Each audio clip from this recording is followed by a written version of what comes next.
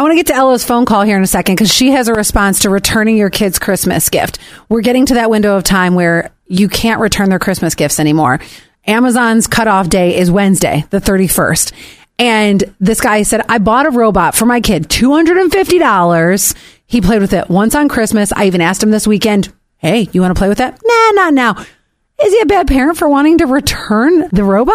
Well, I just wanted to say, this is exactly why I do what I do, because all my friends give me crap for it. They think I'm being a cheapskate, but I buy my daughter used gifts for things like that, anything that's big, because this is exactly what happens. I think that's great about the used gifts. I remember, you know how you'll have like an early childhood memory that you think about later on down the road? So one of my aunts, I was probably like, let's say 12 or 13 at the time that this happened.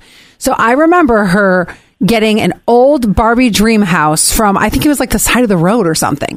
And she was cleaning it up. And so I asked her what she was doing. And she was like, oh, I'm cleaning it up for so-and-so's Christmas gift. And at the time when I was 12 or 13, I thought, oh my God, I thought that was so, like faux pas, if you will. Because I'm a 12-year-old, 13-year-old little brat. But now what you're doing makes so much sense. And even we're getting so much love on the text line about it. Somebody said that's sensible parenting. It's not mean. Like $250 that could go for something that they will actually use or even something they will eat. Now, I know it's not for that, but what if you end up in turn putting it towards like snacks or groceries or something? And then we have from 3918 says returning the item will do more for the family.